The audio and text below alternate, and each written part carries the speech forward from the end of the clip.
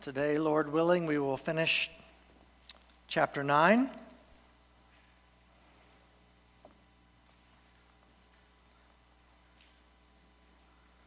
Chapter 9, verses 19 through 27. And just a reminder again about the women's fellowship luncheon and devotional time that will be taking place immediately following the service downstairs. Dads, what that means for you. You're definitely encouraged to hang out up here in fellowship like we normally do following church, but why don't you help your wives out by running downstairs and retrieving your children beforehand, just to keep things moving for the ladies. And so we are just trying to be mindful of the potential weather that is supposed to start at some point this afternoon. We want to be careful with that. And with that said, also, I might sound at times like a southern auctioneer up here this morning, trying to cover everything and still finish in a timely manner. 1 Corinthians chapter 9, beginning at verse 19.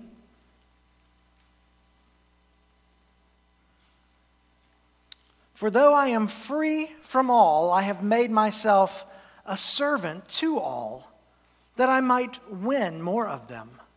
To the Jews I became as a Jew in order to win Jews. To those under the law I became as one under the law, though not being myself under the law, that I might win those under the law. To those outside the law I became as one outside the law, not being outside the law of God, but under the law of Christ, that I might win those outside the law. To the weak I became weak, that I might win the weak. I have become all things to all people, that by all means I might save some. I do it all for the sake of the gospel, that I might share with them in its blessings.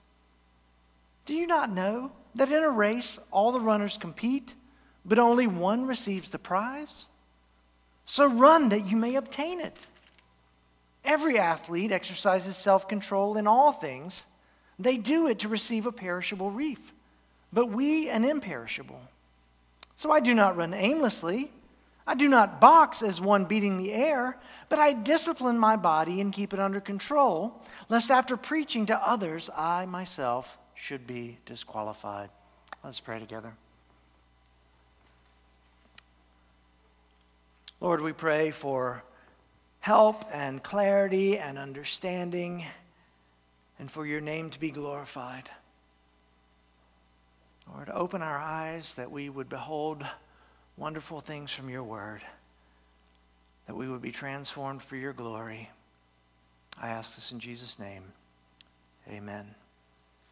Now, this morning we're going to dive right in. Before we get to the sermon points, I just want to remind you where we are in the flow of the book of 1 Corinthians. You know, we're in the second half now, where Paul is answering questions that have been asked by the Corinthian believers in an earlier letter that had been sent to him. And the section that we're in now, Paul is actually still answering a question that was raised way back in chapter 7, I believe, in relation to the issue of food or meat that had been offered to idols. What was it okay for them to eat it? And so we've seen the answer. Paul makes it clear that that idols are no real thing. The gods that they represent are not real, and so to eat that meat is fine in principle, but there was a qualifier. Due to the fact that there were younger, less mature Christians in the context of the church, Paul refers to them as the weak, those who would be weak in their faith, who would see eating food sacrificed to an idol as a stumbling block. Paul made it clear that love should dictate their behavior rather than the rights that they had as followers of Christ. In other words, if eating meat that had been sacrificed to an idol would cause someone to stumble, then it would be better not to eat that meat in their presence. Love becomes the guiding factor rather than our own rights as Christians. And we saw last week that Paul followed that up by pointing to himself as an example. As an apostle, one who took the gospel to the Gentiles. As churches were being established and he was staying there and teaching and building them up, he had the right to be compensated by those that he was serving. But in the case of the church in Corinth, he chose to forego that right. Now, we understood contextually that was because in Corinth, they had the traveling philosophers who would come in and they got paid for speaking. And so Paul, wanting to set his own ministry aside as being different than the philosophers that were coming to town, he and Barnabas chose to support themselves by working in the marketplace as tent makers. He didn't want to set up an obstacle that might confuse them about the God whom he proclaimed. This week, Paul takes it a step further to teach the church at Corinth and also us about the importance of our gospel witness, how it's important for us to set aside rights even as we do that. So this morning we're going to look at 1 Corinthians chapter 9, verses 19 through 27 under two headings.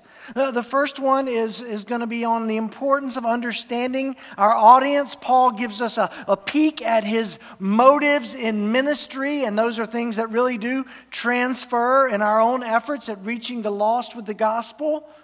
And then in the second half, we're going to look at the importance of guarding our testimony before those who do not know the Lord. And really what you find in verses 24 through 27 are a warning from Paul that's going to translate even into next week as we look at chapter 10. So it's a segue passage, but I've chosen to include it here because I believe it is important for us to consider our own testimony as it relates to our ministry to the lost. So let's look at the importance of understanding our audience, verses 19 through 23. Paul writes, "For though I am free from all, I have made myself a servant to all, that I might win more of them. To the Jews I became as a Jew in order to win Jews. To those under the law I became as one under the law, though not being myself under the law, that I might win those under the law. To those outside the law I became as one outside the law, not being outside the law of God, but under the law of Christ, that I might win those outside the law. To the weak I became weak, that I might win the weak. I have become all things to all people, that by all means I might save some. I do it all for the sake of the gospel, that I may share with them in its blessings." Now in these verses, the Apostle Paul shares his approach in preaching the gospel within the various groups of people that he encountered in his ministry.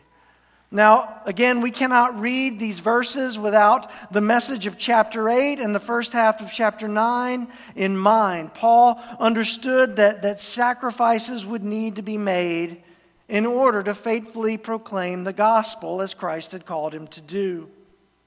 Now, I want to tell you up front that these verses have been used within the contemporary church to excuse worldly and at times even sinful approaches to ministry. And it's in light of this that I want to make it clear that in these verses, Paul is not advocating an anything goes approach to reaching the lost, or that in any way he encourages sinful practices or watering down the gospel in any way. What we find in Paul's approach primarily is his willingness to set aside certain rights he had as a follower of Christ in order to not be a stumbling block in front of the non-Christians, which would have hindered their willingness to hear the truth. Now, these verses clearly capture the heart behind evangelism and missions, I believe.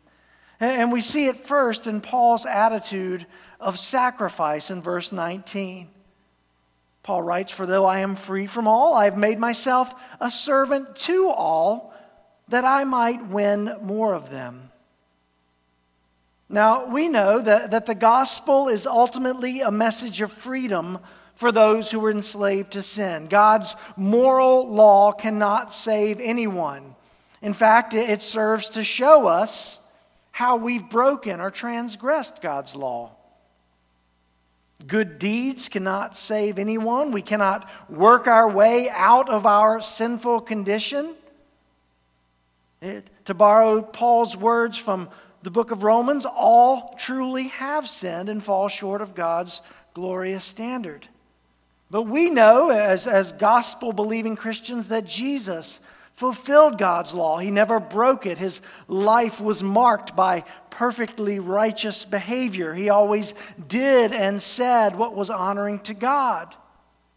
Yet it was Jesus who willingly laid down his life so that all who turned to him in faith could be forgiven and reconciled to God. This is the act that breaks the power of sin in our lives. In his death, Jesus bore the punishment of God's wrath that our sin deserved. He makes us righteous in God's sight. Jesus does all that is necessary and all that can be done in order to restore us to God. Religious works will not keep us saved. They simply become an expression of the faith that should exist within us as Christians. Yes, the gospel truly is a message of freedom, and Paul understood this well. And he also understood that the people he was trying to reach with the gospel were not free at all, but were enslaved to sin. Now, it's in light of this reality that Paul made the commitment to sacrifice freedoms that he had as a Christian in order to reach those outside the faith. Paul writes that he is free from all, but has made himself a servant to all. Now, if you're using a different translation of the Bible this morning, you might see the word slave rather than servant in verse 19. And in this case, I think the English word slave better captures what Paul is communicating here. The Greek word that's translated servant is used to describe someone who is in the process of formally becoming a slave to someone else. A more literal reading of this verse would be, although I am free from all, I have enslaved myself to all. Now, why would I make that distinction? Well, the short answer is that when we think of the word servant, we tend to think in terms of, that person's such a servant. Look how they voluntarily give their time to help this person or that person. And that is a good thing. I'm not anti-servant here, but if we want to capture the weight of what Paul is saying about himself, he's saying, no, I am indebted to all.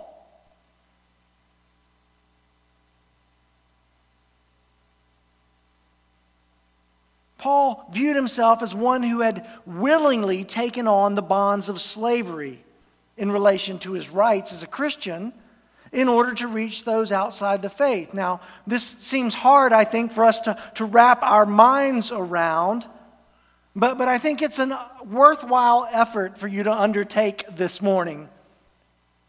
What does it mean to as it relates to our witness in this lost world, what does it mean for us to consider ourselves a slave to all in order to reach them with the gospel? Because I'm convinced that we need to think more like Paul when it comes to our evangelistic efforts. It really is following the example of Jesus. If you think about it, listen to Philippians chapter 2, verses 6 through 8. It's talking about Jesus, who, though he was in the form of God, did not count equality with God a thing to be grasped, but emptied himself by taking the form of a servant, being born in the likeness of men. And being found in human form, he humbled himself by becoming obedient to the point of death, even death on a cross. Here in the example of Jesus, we see Jesus setting aside his rights as the Son of God, the second person of the Trinity, in order to humble himself and take on flesh for the sole purpose of glorifying God in his life, death, and resurrection, and making it possible to redeem mankind. That was not easy to do. It came at the ultimate cost. And what we see in the Apostle Paul is that his way of life was a reflection of the life of Jesus.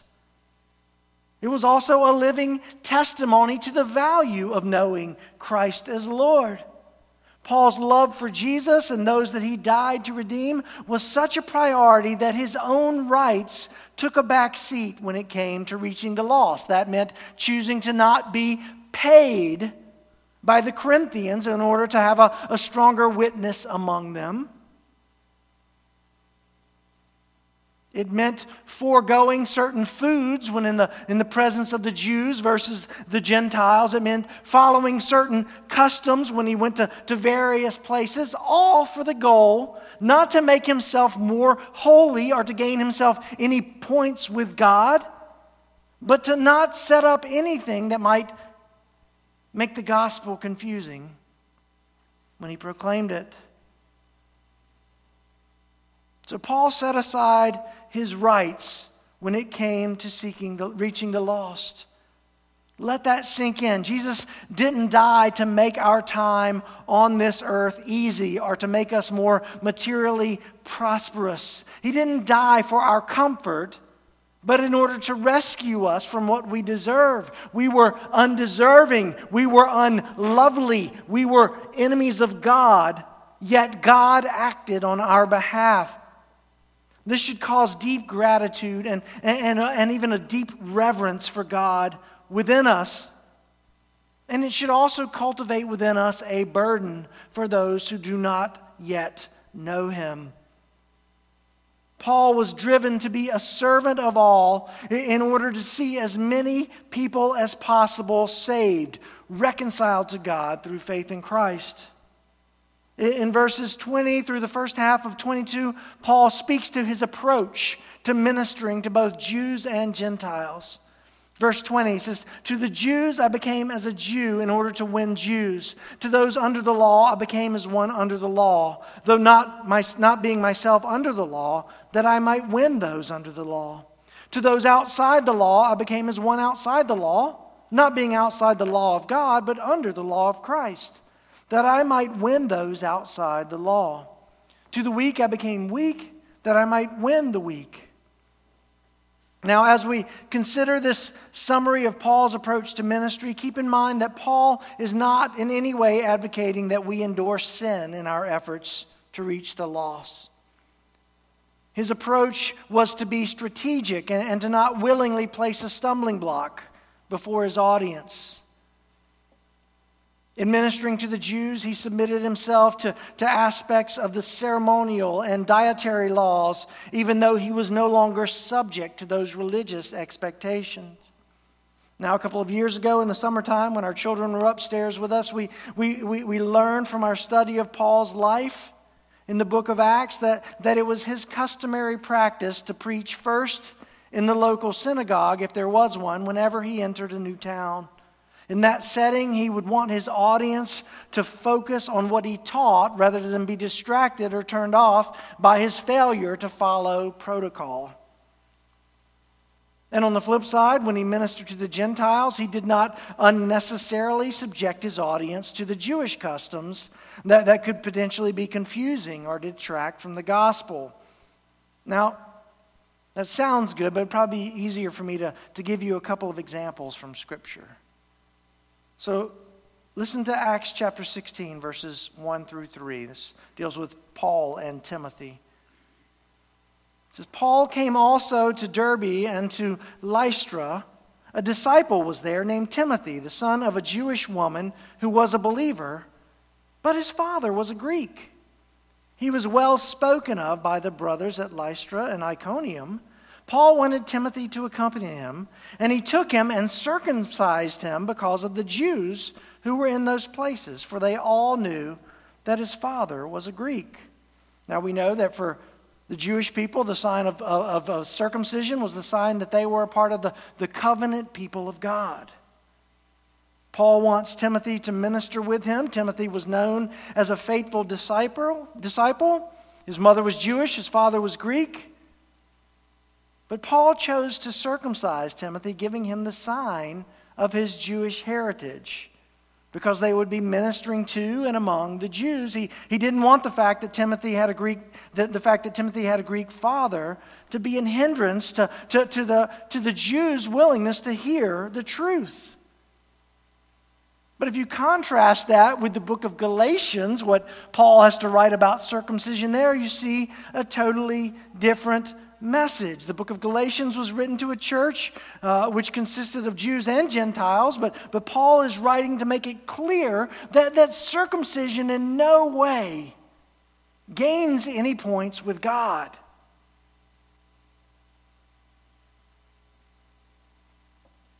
Remember, the false teaching Judaizers in Galatia had come into the church, and they were leading the church astray by promoting legalism.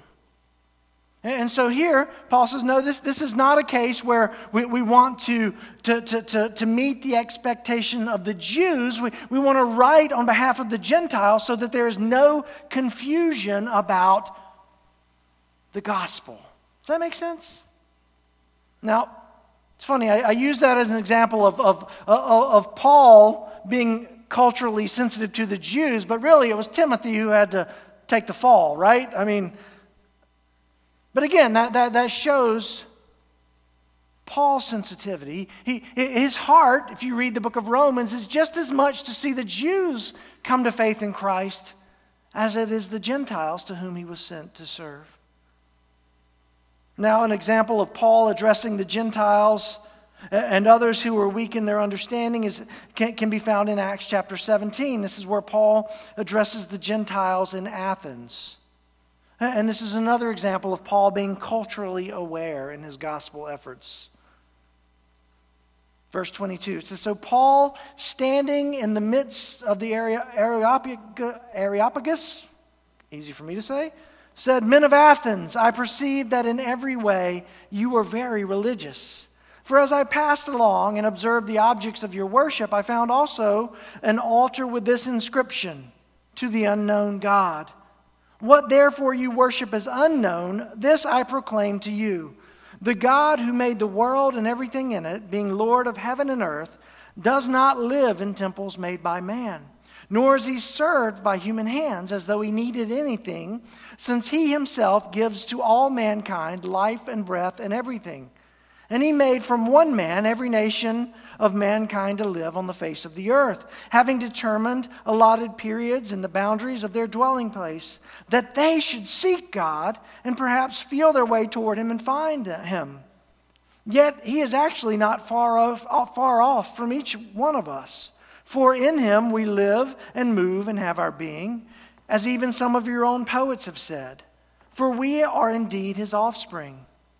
Being then God's offspring, we ought not to think that the divine being is like gold or silver or stone, an image formed by the art and imagination of man. The times of ignorance God overlooked, but now he commands all people everywhere to repent, because he has fixed a day on which he will judge the world in righteousness by a man whom he has appointed. And of this he has given assurance to all by raising him from the dead. Now when they heard of the resurrection of the dead, some mocked, but others said, we will hear you again about this. So Paul went out from their midst. But some men joined him and believed, among whom also were Dionysius and Areopagite, and a woman named Damaris, and others with them. So in this case, we see Paul addressing the Athenians using their own religious nature as a starting point. There were numerous altars dedicated to false gods, and even one dedicated to an unknown God. And they did this in case they missed somebody. That's how religious they were. Oh, we better throw one over here. We think we've hit the list of all the Greek and the Roman gods. But just in case, here's another one. And Paul seizes on this as an opportunity to preach the gospel to the Gentiles and to open the door for further teaching to them. In a sense, Paul is using their weakness in understanding anything about the one true God as an opportunity to proclaim the truth. Now, there are a number of other examples as you look in the book of Acts, but I think the principle is pretty clear. As we seek to proclaim the gospel to the lost, we must do so with some understanding of the people that we're trying to reach. Can God save if we come out and we give a factual presentation of the gospel, which you've heard me do already on at least 2 occasions in the sermon this morning? Yes, He can. But does this mean that we should not have an idea of where the people that we're trying to reach are and what they understand about God? Paul was always looking for an open door to be able to point people clearly to Christ.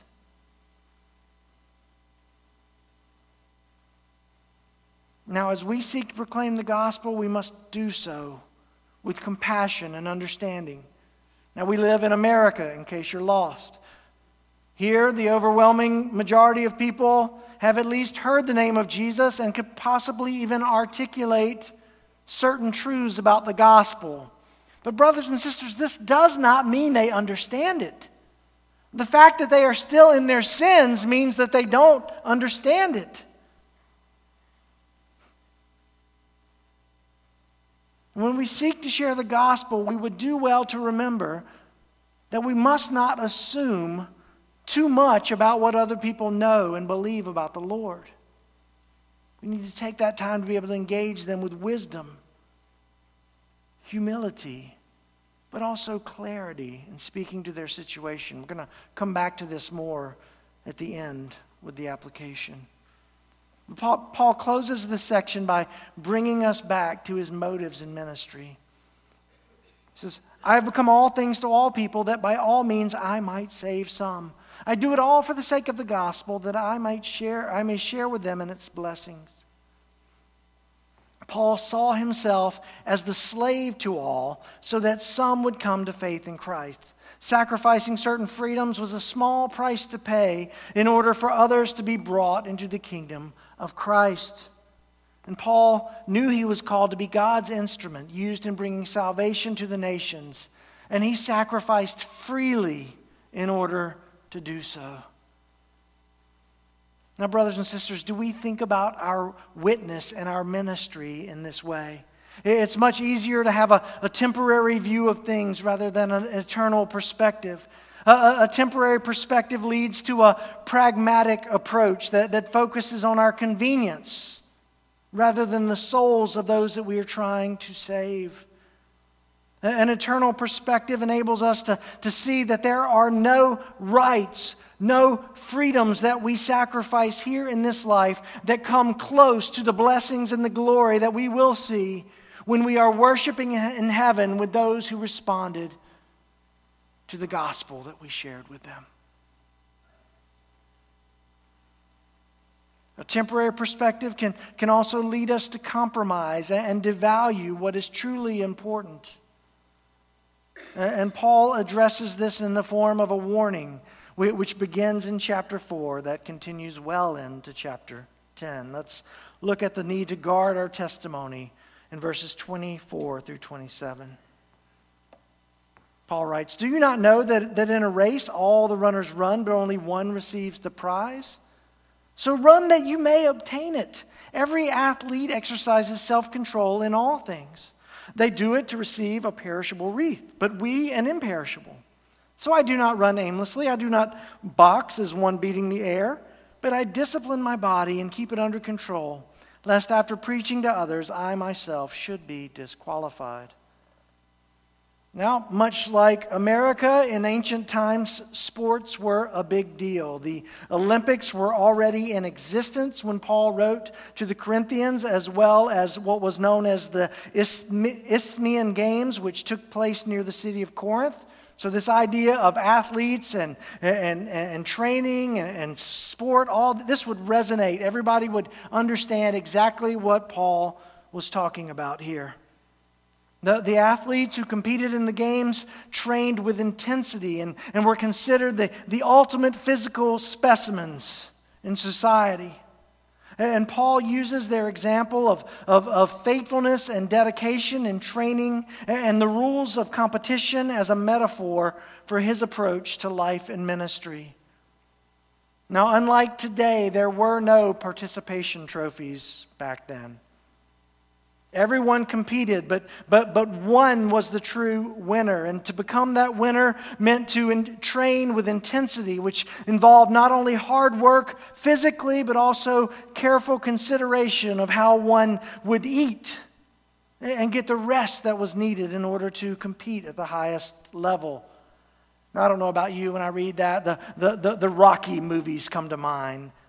Where the big fight is looming, and our hero Rocky is found running through the streets of Philadelphia, drinking raw eggs, freezing to death in a meat locker, punching slabs of beef. What was it, the fourth movie that he ended up in Siberia or someplace working out, jogging through waist-deep snow and lifting up boulders, and all the while, his nemesis was taking steroids. You remember the story, right? Rocky's doing it right. The Russians cheating. Sorry, I get distracted.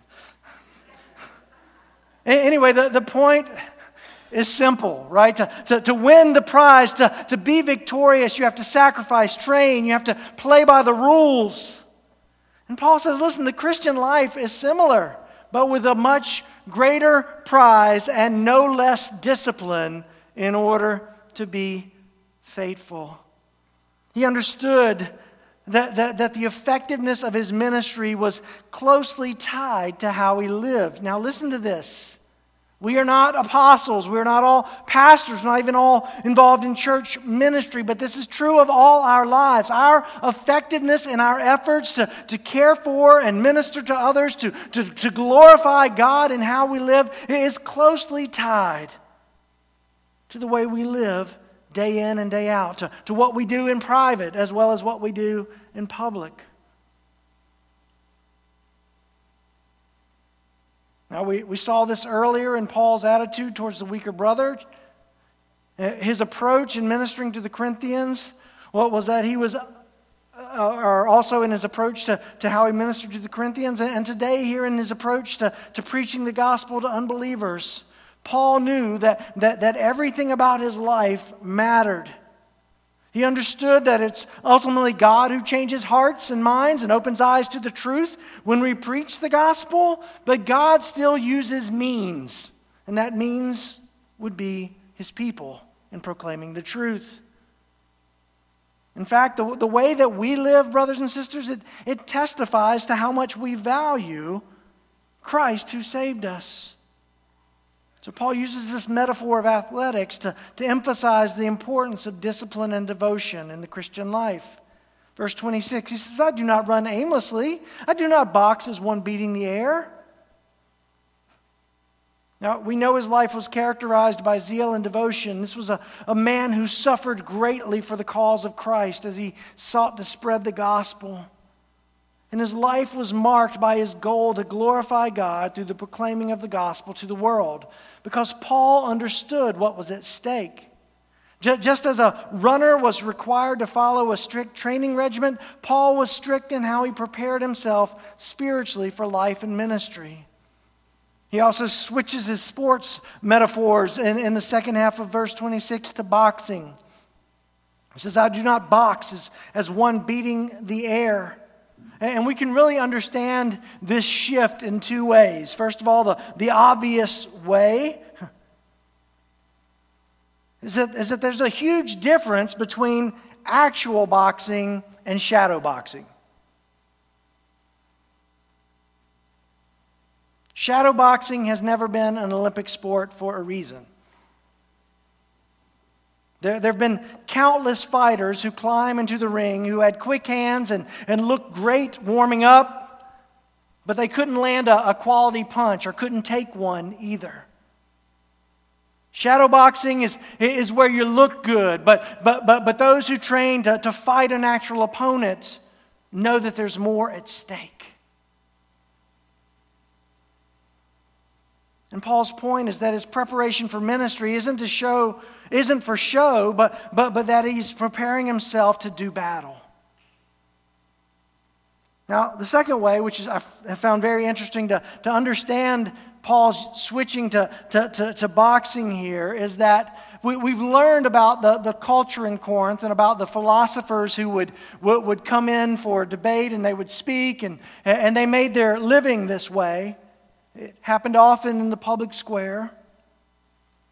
But there were philosophers who would come in and they would give their oration. They would speak and give their message. But when they were challenged to a debate, they were unwilling to engage and to defend their point. Do you know what these philosophers were referred to as? Shadow boxers. Paul said, listen, I'm not one of those guys. I am prepared to not only preach the truth, but I want to defend the gospel against the worldly philosophies that you all are hearing.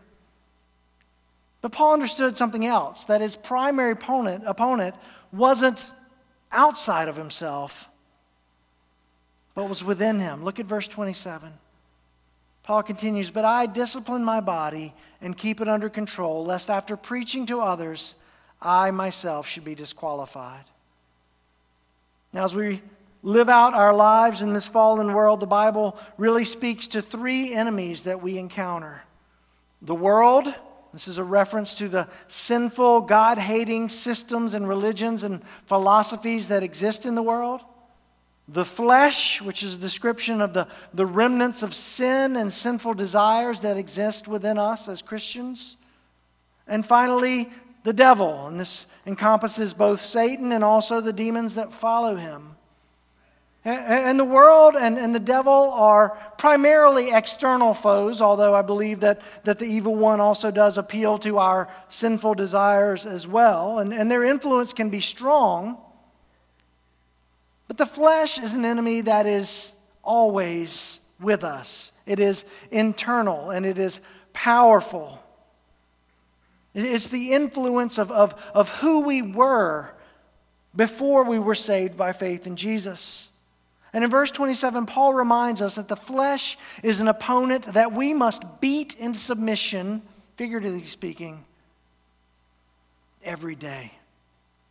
Paul says, I discipline my body and keep it under control. One translation says, I beat my body. The Greek word that's translated discipline, it means literally to punch in the eye. And the word translated keep means to enslave. And Paul is using powerful imagery. His discipline of himself, it's a picture of him beating himself into submission in order to be faithful to Christ. Now, Paul, don't get me wrong, is using imagery to illustrate the importance of self-discipline here. He's not literally punching himself in the face so that his body will somehow become submissive to himself. That's not how it works. There have been people over the course of religious history who have tried to flog themselves or beat their bodies into submission, but the problem with doing that is we never deal with the problem of the heart. Our affections, what we desire, what we love. So you could beat yourself, and I don't recommend this, in the head until you have a concussion, and you would still deal with temptation and sin. The warning here is that, like Paul, we must spiritually discipline ourselves in order to be faithful, to overcome temptation, and to stand up under trial. Paul uses this imagery because he understands he focuses on this discipline because he understands that to fall in certain ways would disqualify him from his ministry. Now, sadly, we've all heard of or even know pastors that are no longer in ministry because of disqualifying sin. But I want to encourage you, brothers and sisters, not to simply think of Paul's warning as being for those who lead in the church. It certainly applies to that.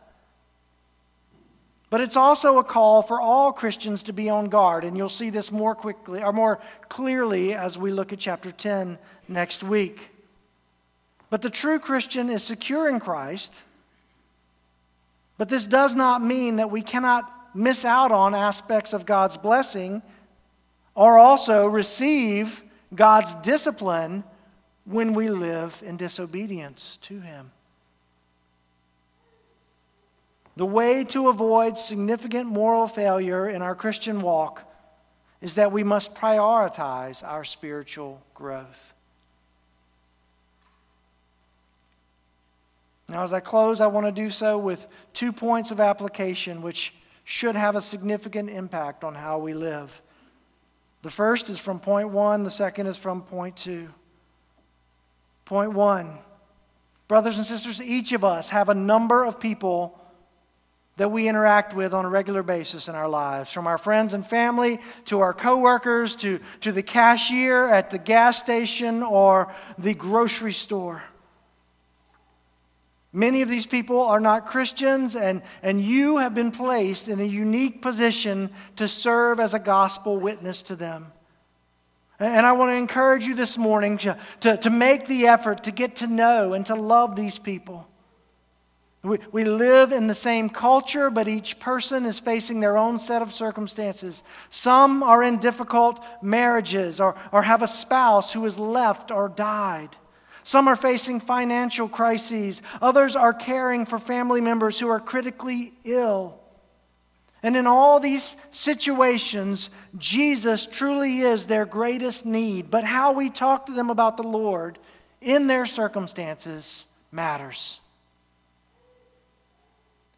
Following Paul's example of becoming all things to all people means that we need to know people, brothers and sisters. So let me challenge you to take time today to think about those people in your life who you are interacting with regularly, whether they are close to you, whether they are acquaintances, or someone you just see from time to time, and begin to pray and ask God to open your eyes to their need for Him.